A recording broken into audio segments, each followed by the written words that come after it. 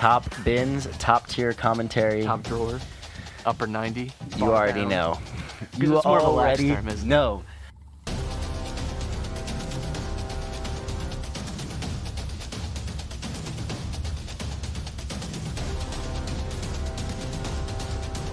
I think that's how it always goes. Like at 45 minutes, and we were at like Chelsea. I was like, what are we doing?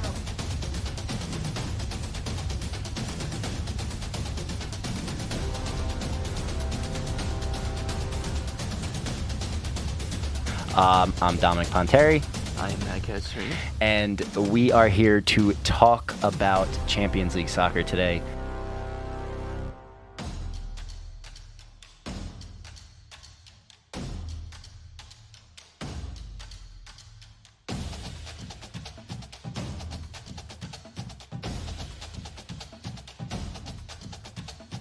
Hey, It's Top Bins time. what's up? We're back. Welcome back to Top Bins, the show, bringing you all the action from England and Italy, Premier League, and Serie A. I am your host, Matt, joined by my co-host, Dom. Dom, a changed man.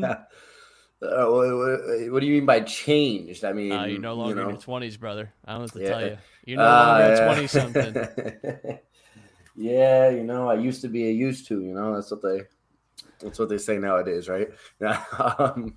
I don't feel any different. My beard's a little longer. I got a few more gray hairs, but still trucking along. I was going to say you look terrible, but all right. Wow. All right. No, you're aging. You're aging like a fine wine, Dom. Just give me the right moment. I'm gonna get my digs in. I'm telling you right now. Just give me the right moment. I'm gonna pounce like a jungle cat. All right. It's so funny you mentioned that because I was explaining to my wife the magic of Roy Hudson the other day, and trying to explain to her, and had to like pull up clips of him commentating on games to describe. There's really no way to describe without just showing the examples themselves. He's magisterial. That's exactly what I queued up for her. Quick as a bee's blink. That's one of my favorite ones. It's been a bit since we chatted here on the airwaves as it was, but so in that time, some things have happened. Liverpool were cheated out of a game, super cool, very nice.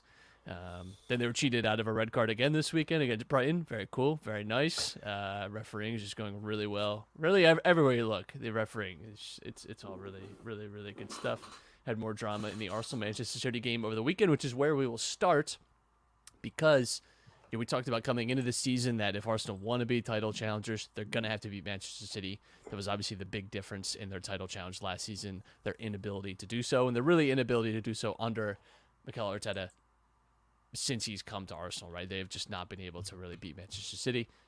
They do it this past weekend in a pretty impressive performance, I thought. Manchester City, though, obviously struggling. They don't have Rodri. He's still in suspension from that red card.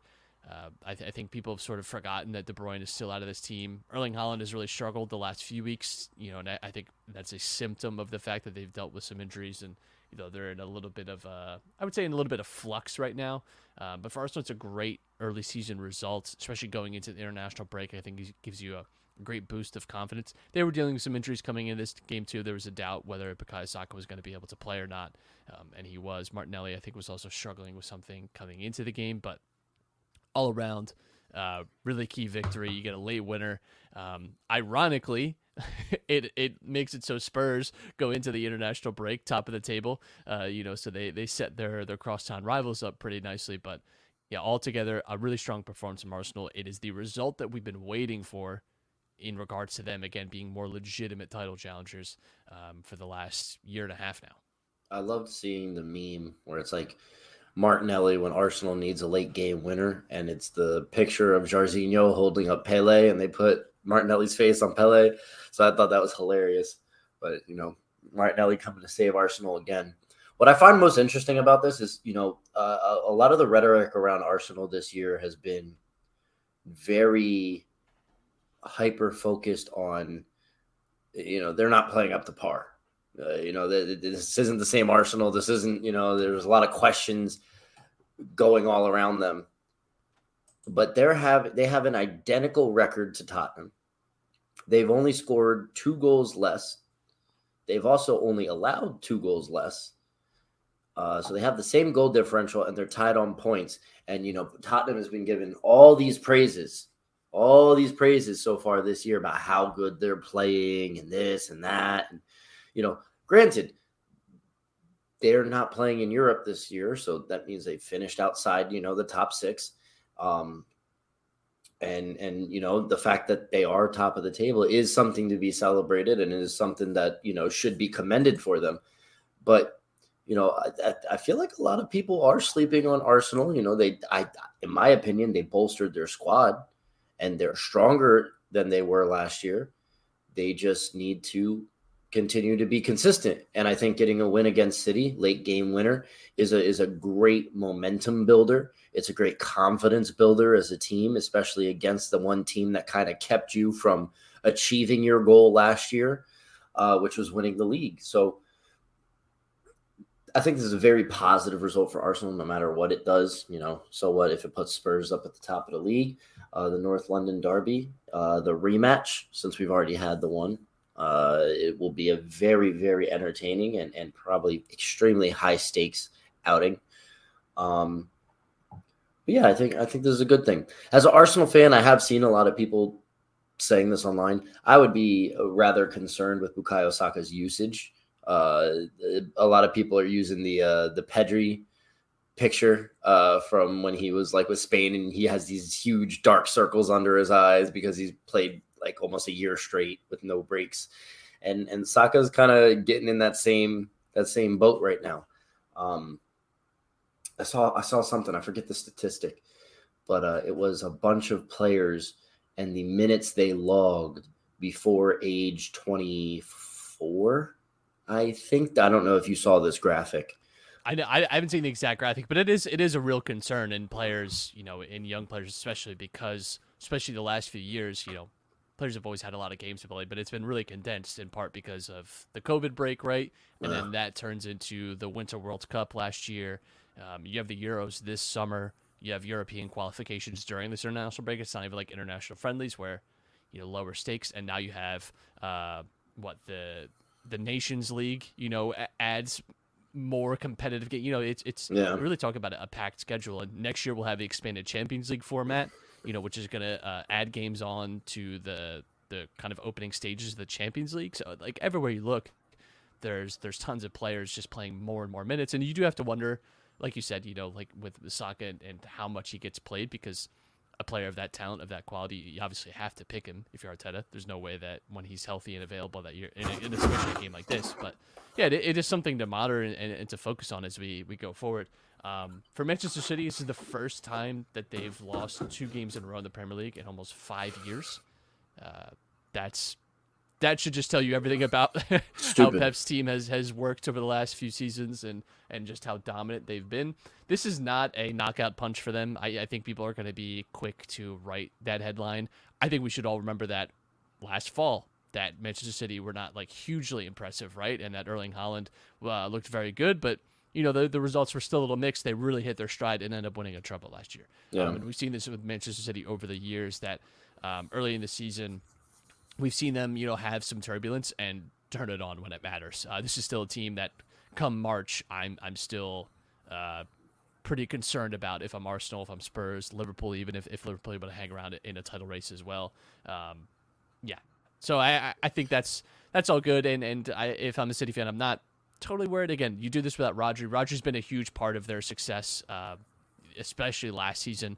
I think they've lost 3 of the 4 games that they played without him this year, and they've lost 5 of 16 that he has not played, which tells you that is enough with a team like Manchester City, where they're not a team that's going to lose you typically more than 5 or 6 games in a season across all competitions. When you have 5 losses out of 16 games without a certain player, he really is a crucial part to their system. They don't have sort of a like for like replacement. Not many teams would, but they really don't have someone of that quality. I think he is very important. And again, you can't forget Kevin De Bruyne has been out for 2 months now, and it's not exactly clear when we'll be getting him back. Could be another 2 months. He fully tore that hamstring, had to get surgery. So for City, it's not an ideal result, but I think, again, you back yourself. This team has been in this position so many times. I think Erling Haaland will figure it out. It is concerning that he's getting marked out of games, didn't have a shot at all. City only had 4 shots in this game. That's where I'd be concerned, is that if teams are able to maybe limit that creativity from you and limit those amount of chances that you can get. Haaland is a good enough player that he really only needs a half chance, but if he's not getting any kind of volume, that is where I'd be worried about going forward. Well, I know a lot of people have been asking the question, is he a ghost in big games? It seems like people are calling him a stat patter against the small, weaker clubs. So, I don't know how much you buy into that, but 0. I buy into that 0 amounts. His Champions League goal scoring record speaks for itself. Yeah. Listen, you mentioned Rodri as well. As the resident head of memes, the meme department for us, I just gave myself that position right now. Yeah, that's all yours. When you talked about Rodri, being out for a little bit, it was a tweet and it said Pep going to get Rodri and telling him he's playing in the next game, and it's that clip from Scared Straight where the kid's like asleep in the cell and he's like screaming in the bed. Yeah, that's. Come on, get in, we need you.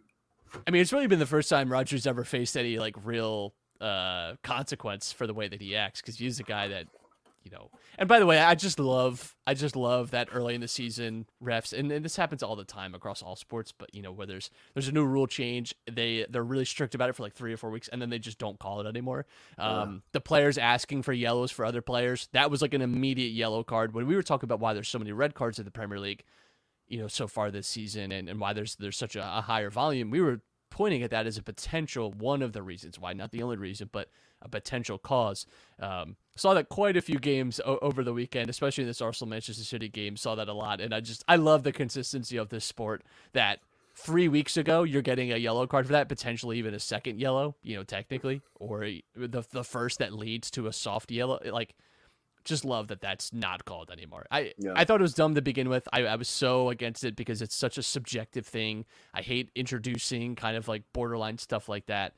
That's going to it exists just to cause controversy. Mm-hmm. And here we are again. Just it's so stupid. Yeah. Let's move on.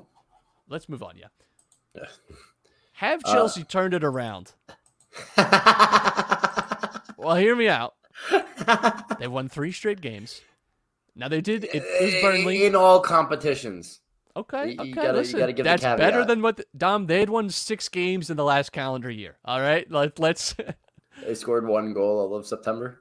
Right, and that's not the first time that they've had 1 goal in a month in the last year as well. So I'm just saying, yes, it was Burnley. I totally understand that. And the wins against teams have not been hugely impressive. I'm not pretending like that. But if you look, their XG numbers have been okay to start the year. This has been a team that has been able to create chances and has maybe just been a team that's been a little unlucky at times. They've looked bad too, though, I should say. It's not just like, wow, they look great. I don't know what's happened to them. They've looked bad, and they've been uninspiring. But they have created chances. They've just not been able to get any sort of like clinical finishing on the end of them. I think, again, if you're a Chelsea fan, you're looking at this result, you're looking at these performances of the last few games and think this could be where our season starts to turn a little bit. It's not going to be a great year. I think at best they're competing for like 7th, 8th, and maybe hope for something, in one of the cups, right? Like they're clearly not a team that's going to be in the Champions League next season, but I do think this could be a turning point for them. Pochettino is still like a mystery to me. He is just a man that I find it very hard to understand. But I don't know. I think there's something there. I think there's something there for Chelsea. I find it funny because I see a lot of Chelsea fans, they talk about, oh, we're back. We're back. This is our year. We're coming for it. Europe, here we come. I think, was it you on the show that said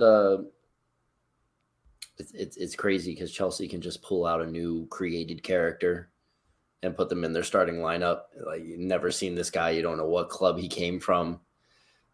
It's just, I don't know. I really,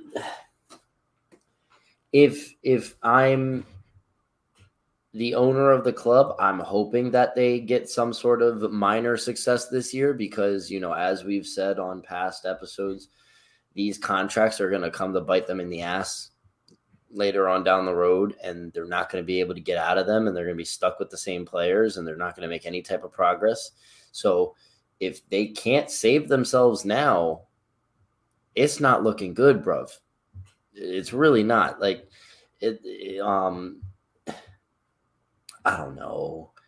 Like, they've got a lot more to prove to me in order to let me know that they need to be taken serious again, at least in the league. Because would you say Brighton's a good team?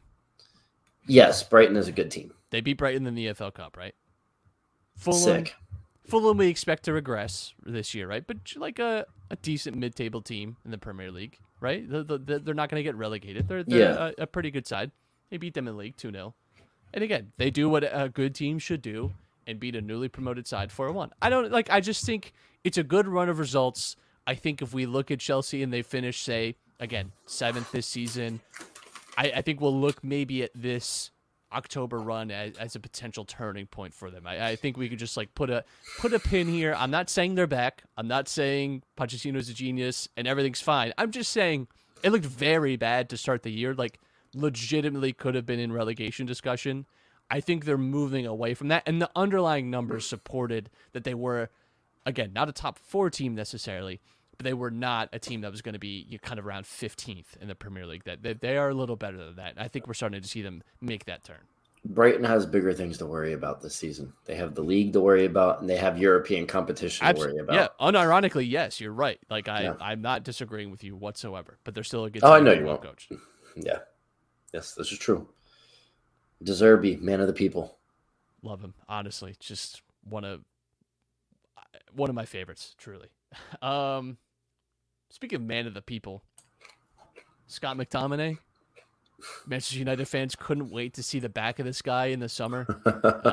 It has to be a conflicting position because I try and understand the psyche of Manchester United fans and what they want or don't want, or who they're blaming for their poor performances. If it's the owners, I don't know if it's the owner's fault this time. I never know. I never know. Storm the field, It's always something. It is hilarious to me that McTominay puts together just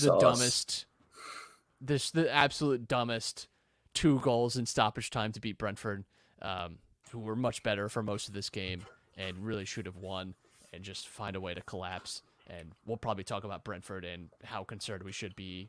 Again, not relegation-wise, but going to be far off the pace from where they were last season. Scott McTominay gets 2 goals in stoppage time to get a come-from-behind win. I say this truly not in my hot take voice, unironically. I think saves Erik ten Hag's job. I think if they lose at home to Brentford going into the national break, and they're at the position that they would have been in the league, I think you would have heard a lot about Ten Hag losing his spot here, because there's been no good positive news out of Manchester United this entire season. They would have been on 9 points. That would have been good for 14th in the Premier League, just 1 point above Wolves, if they had lost that game, which they're on track to do. I don't know that is a recoverable position for Ten Hag.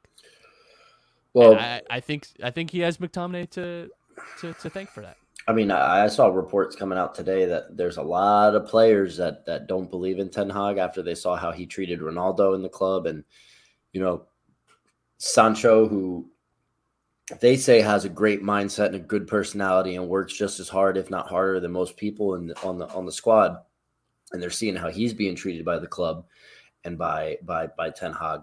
I mean, that doesn't bode well when you don't have a hold of the locker room and a lot of the players don't believe in you. Even with this win,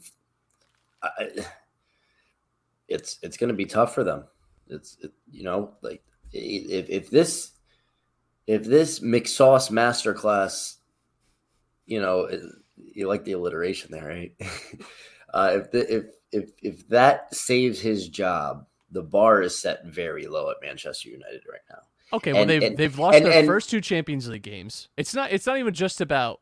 Oh yeah. I think it would have been a really tough position to come back from, where you've lost your opening 2 Champions League games. You've been bad in the league, and you dropped to Brentford. I think that would have been really hard for them. I just think that, like, if this saves his job, he's got to do so much damage control within the locker room, because he's still 3 months away from a transfer window.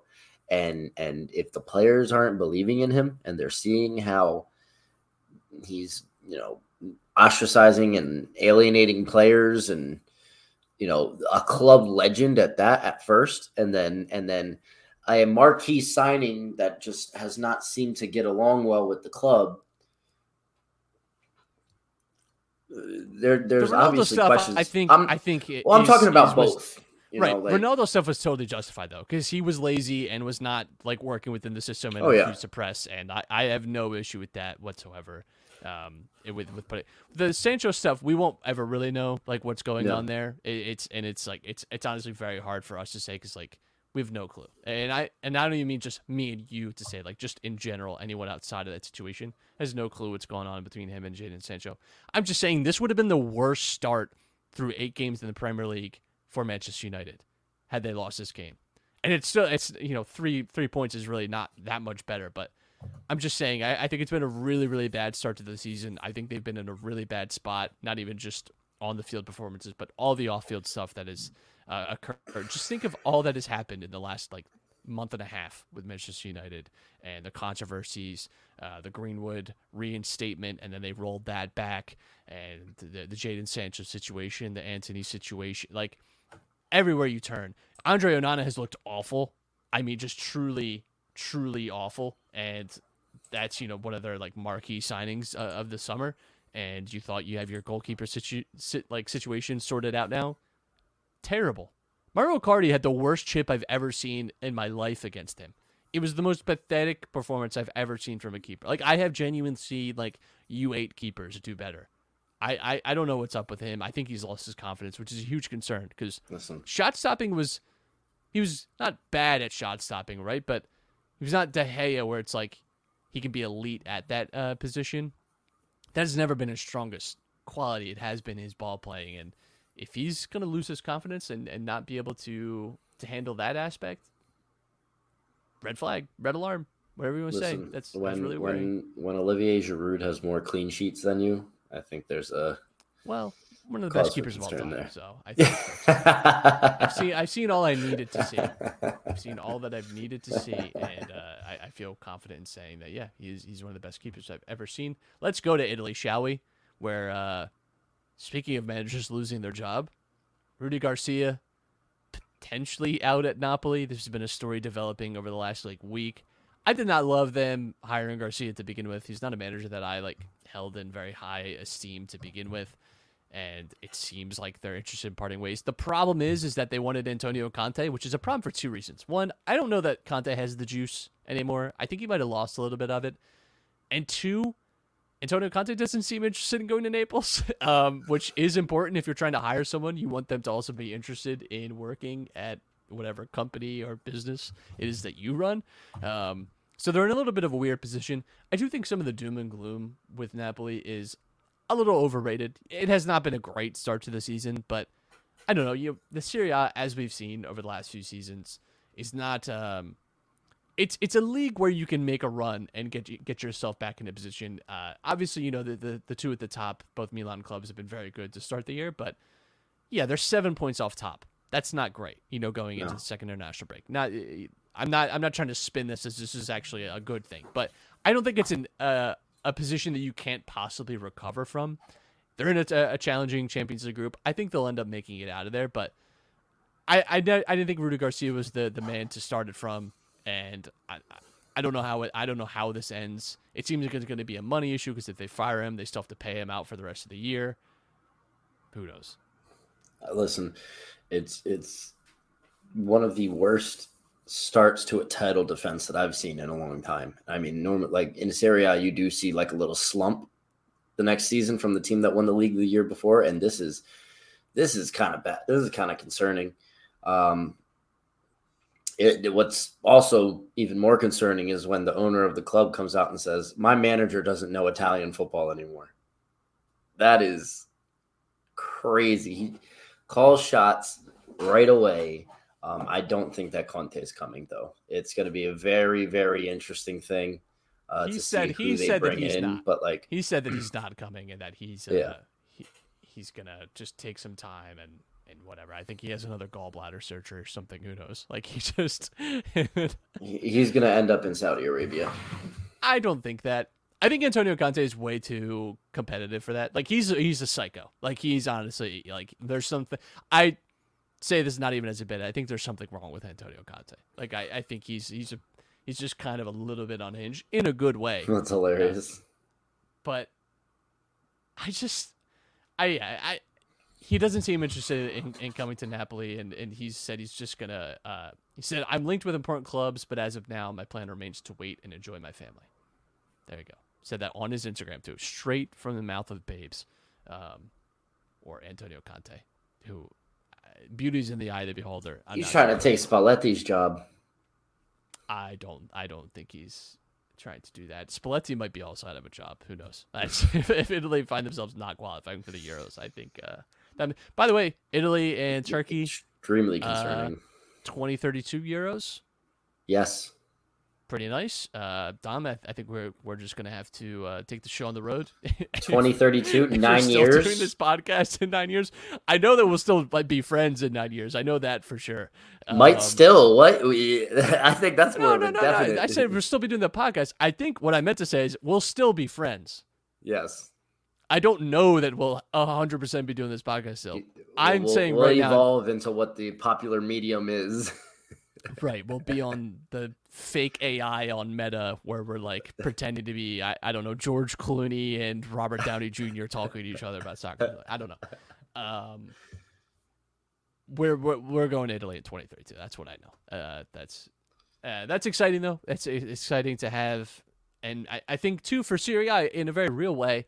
This could lead to stadium improvements. This is obviously a big focus in Italian football over the last 10, 15 years has been not just ownership of stadiums, but the quality of those stadiums, their infrastructure, how modern or not modern they are, how suitable they are for sort of like the more modern fan experience. So I do think this is a good thing. I do think this could see, you could see investment in those systems, which I think a lot of Italians have wanted to see.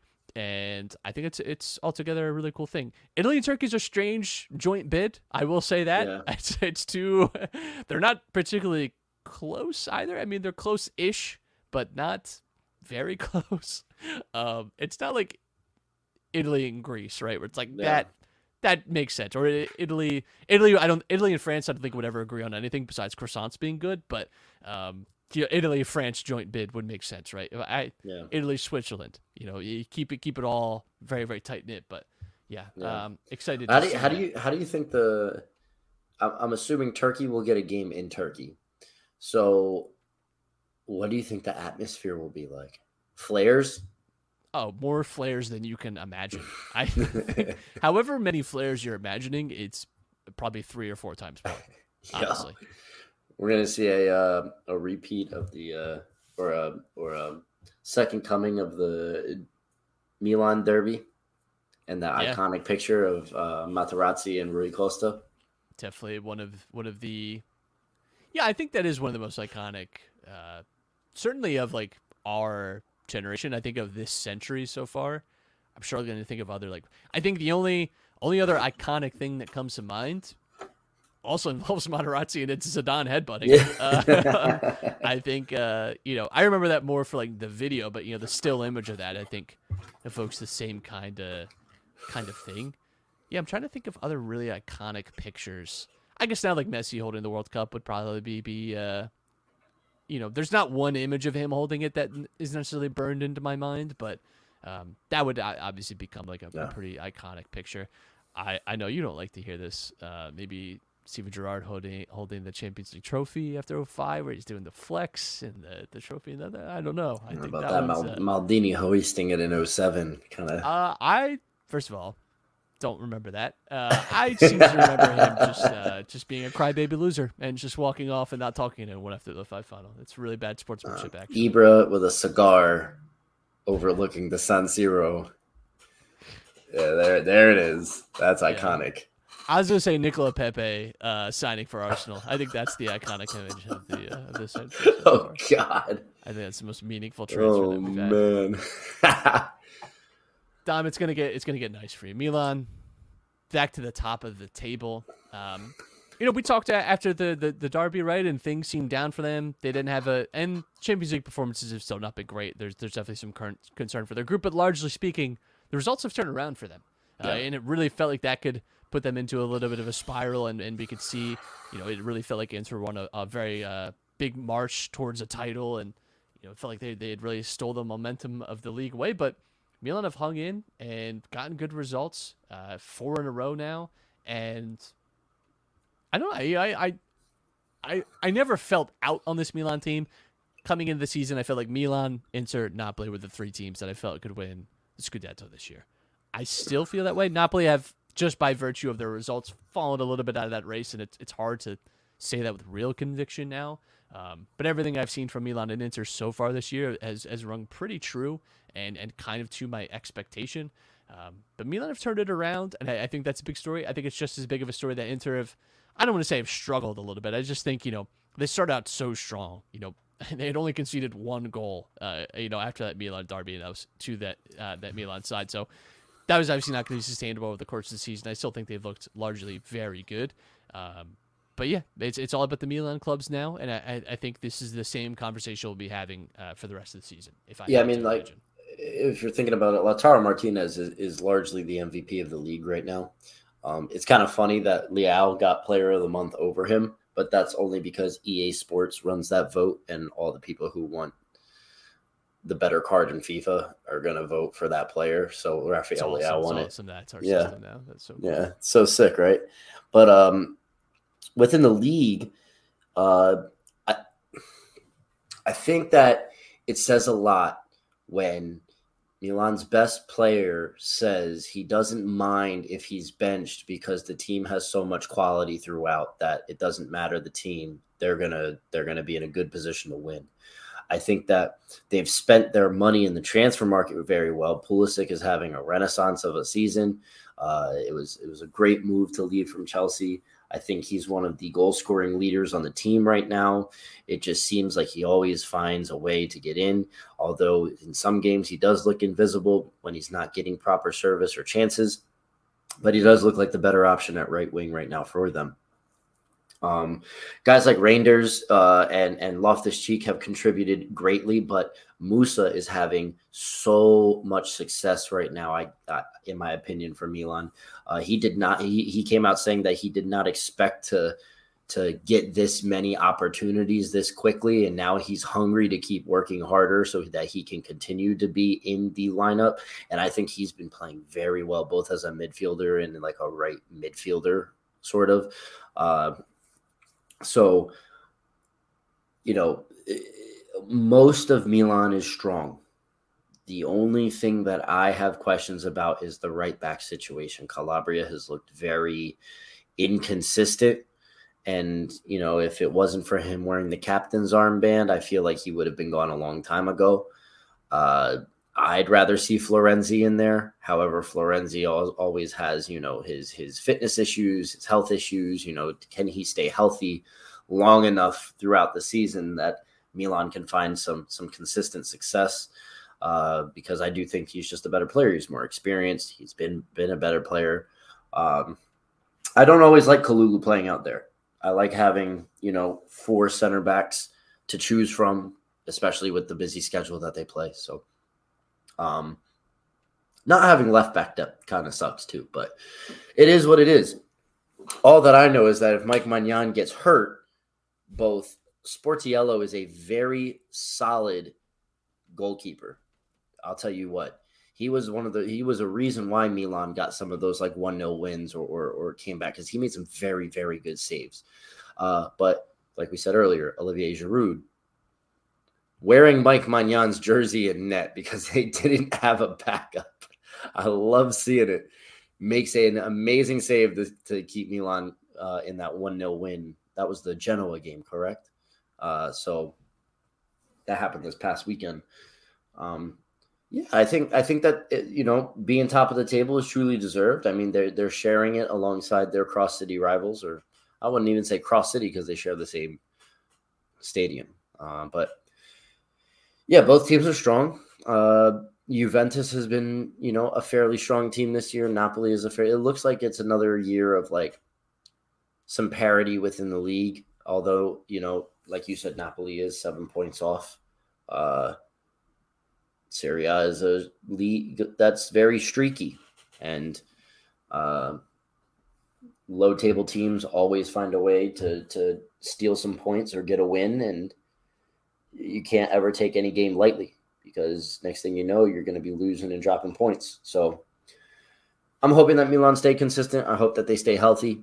I can't wait to see Benacer back and healthy with the team because we still haven't even seen their main midfield lineup, which speculations say is supposed to be Reinders, Benacer, and Loftus-Cheek. But I mean, with Musa coming into the fold and playing really well as well, it's going to make Pioli's decisions a little bit tougher.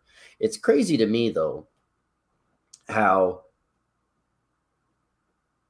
when the team suffers, they love to blame the coach, but then it's all forgotten about when the team's winning. However, he's still not being praised. You have just described the nature of all sports. It is always the coach's fault and whoever else's fault when it's going poorly, and then when it's going well, the praise is just not there for the people. It is a thankless job in a lot of ways. Before we move on to Juventus, I do want to pose a question that I saw on Twitter, and I want to know your opinion. Could you consider Stefano Pioli one of the, let's say, top 5 Milan managers of all time? No. So I think he would need to do more for a club of Milan's size to be top 5. So what 5 are you putting? Sacchi, of course. Ancelotti, of course. I would put, I would put Allegri over him, honestly. I think what Allegri did is probably better. Now, if you get another title and, you maybe, again, go deeper stages of the Champions League, we can chat. But I think Allegri, I'm sure there are other managers not. I just think top 5 sounds. I think pulling Milan out of the banter era and going and winning a Scudetto after almost a decade of mediocrity and memes, like it's something. What he brought back to the club was stability. Dom, I'm gonna hit you with Daniele Angeloni, the manager from 1906 to 1907. I'm just looking through to see who some of the best managers were. You've got Busini in the 50s. I think Fabio Capello should be top 5. Capello, maybe not necessarily for what he did with Milan, but just as his whole body of work. Yeah, he's a product of the Berlusconi era, But he had success and he was Sacchi to me is Sacchi's number 1. Sacchi's number 1, Ancelotti's number 2, and then it's kind of gray area from there. That's where the arguments start to happen. No. That was prime banter era, man. We went through 3 legends off of that 07 team. You went from Inzaghi to Seedorf to Gattuso, and Gattuso had the best tenure out of all of them. Okay, so Capello, by the way, 91-92 Serie A title, 92-93 Serie A title, Supercoppa, 93-94 Serie A title, Champions League, Supercoppa Italia. Well, he also had European Super Cup, Supercoppa Italia, 95-96 Serie A title. That was also because Serie A opened up the slots for 3 foreign players, and they added a third Dutch player. So Okay. they had Gullit, Van Basten, who was like the best player in the world at the time. That's still and an elite Rijkaard. run. Oh yeah, We're of course. We're talking 4 titles. I knew Capello was good with Milan, but 4 out of 5. It's incredible. He's above. He's 100% above. 100%. So maybe he's number 5. Maybe he's number 5. Yeah, like sneaks in there. Maybe. All right, Yeah, let's get to Juventus. Don't bring up this 1904, 1905 It's a nonsense. joke, Dom. You ever heard of one? You ever heard of a bit? I know you're an old man now, but you can't joke anymore. All right, listen. Just because you turn 30 next year doesn't mean. Don't know what you're talking about, Chief. I ain't making it. Whoa. It's a joke. Strictly parody. It's a joke. Juventus have somehow, and I don't know how, but have somehow, quietly too, in the top 4 race. For all that has happened, for all the disaster, for all the nonsense, for all the Paul Pogba testosterone test thing, which he's now said he's going to be testing all of his ointments and creams and everything he has in his house to make sure that there's some sort of potential contamination or something. Who knows? Between all of the now Fagioli being under investigation for illegal gambling, despite all of that, despite Allegri being a terrorist of football, despite those things, find themselves in 3rd position in Serie A. I don't know. And have looked, I'll be honest, not great. They've not been an enjoyable watch. They were rarely ever an enjoyable watch in the last 12, 13 years. Even though they were a very good team, they weren't always a team that really excited you. But here they are, resiliently, still somehow. And I mean, they were in the top 4 race last year. Obviously, the points deduction made sure that it didn't matter ultimately really how they played. They were always going to be out of Europe no matter what. But I do think that it's still a good thing for Juventus, and I just think it's going to have to be something that we monitor and watch over the course of the rest of the season, because they're going to be hanging around in this top 4 race. I think they're still a good team, and you look around Italy too. We already talked about Napoli, how they've had a struggle to start the year. We expect obviously them to find their footing, but outside of Napoli, there's no team. I love Fiorentina. I don't want to call them pretenders, but I do think this is a team that has shown to be very good in 3-4 month stretches and then has cooled off. And I do worry that we're in one of those stretches and we're going to see the cool off, and we're not necessarily going to see them be, a Champions League contending team. But Atalanta have really disappointed this year. They've really struggled for consistency. Roma, I would be interested in, but I just think that, they had such a poor start, and Mourinho already, there's conflict and, speculation that he might be out of a job. So if you look around, there's not a lot of teams that you really look at and think are making up that ground for Juventus. I would say Napoli, the only one I feel any type of confidence about. But largely speaking, I think Juventus are there to stay in the top 4, and I think that would be a massive season for them to find themselves back in the Champions League. Obviously, this year with being away from Europe completely could benefit them. They do have Milan after the international break, which will be exciting. That's always a pretty good matchup. But yeah, so far this season, I think Juventus, I think they deserve a little bit of credit for it too. I think so many people had written them off, counted them out, and did not consider them to be a very good team anymore, and just sort of assumed that they might be out of the race. But here they are again, as they always are. They are the zombie team of Serie A, right? That they find their way into the top 4 race somehow. Dom had to step away and make a phone call. It is just me on the airwaves now. I'm going to give Dom 20 seconds to get back on the line before we wrap it up, because that is the end of our show. We got nothing else. But I don't know that if Dom has anything else to say, anything to add. I would remind you that you could obviously subscribe wherever you're hearing this right now. If you're watching us on YouTube, you can hit the subscribe button there at any time. Not just Top Bins, but any of our other podcasts go live, publish their podcasts. You can catch that there too. Give us a like. Always appreciate it. That is going to do it for this episode. We will be back next week we'll be doing another fantasy draft like we did last season for the Premier League and Serie A. This is the a time of the year where I think there's been enough games that you can make some kind of judgment on how good, how bad some of these teams are and make some kind of bets on the rest of the year. Just a nice little friendly competition that I dominated in last year totally and completely. To just see, again, you're selecting teams and you will be tracking their performance throughout the year. So if you found that fun and exciting last year, we will be doing that again next week.